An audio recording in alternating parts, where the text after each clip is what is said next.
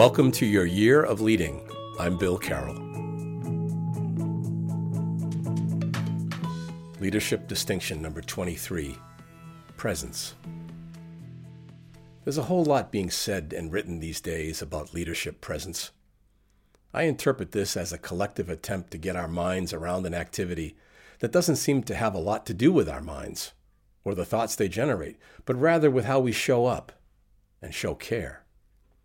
My suspicion is that the topic is rich these days because people are feeling a personal power shortage and are worried that this dimension of their leader lives may be their Achilles heel.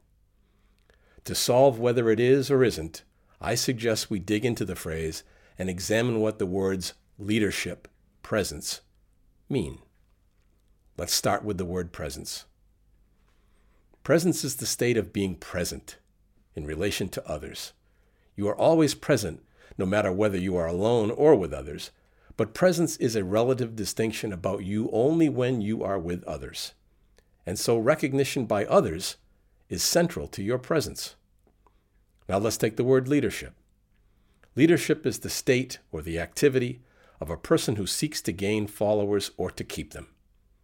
For a person who has already chosen to follow you, or a person who is considering whether to follow you, what do you suppose they're looking for from you, from your presence? For the former, it's to find evidence to sustain the belief that led them to choose you in the first place. For the latter, it's to find reasons to choose you. This choice is an action that comes after believing that you credibly represent a future that appeals to them. So, will you give them what they need? And how will you know when you have? I have a suggestion.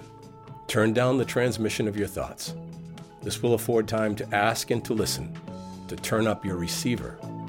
Many followers are indeed looking for this demonstration of care from your leadership presence.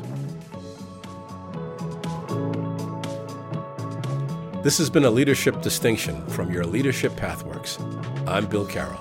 Until next time.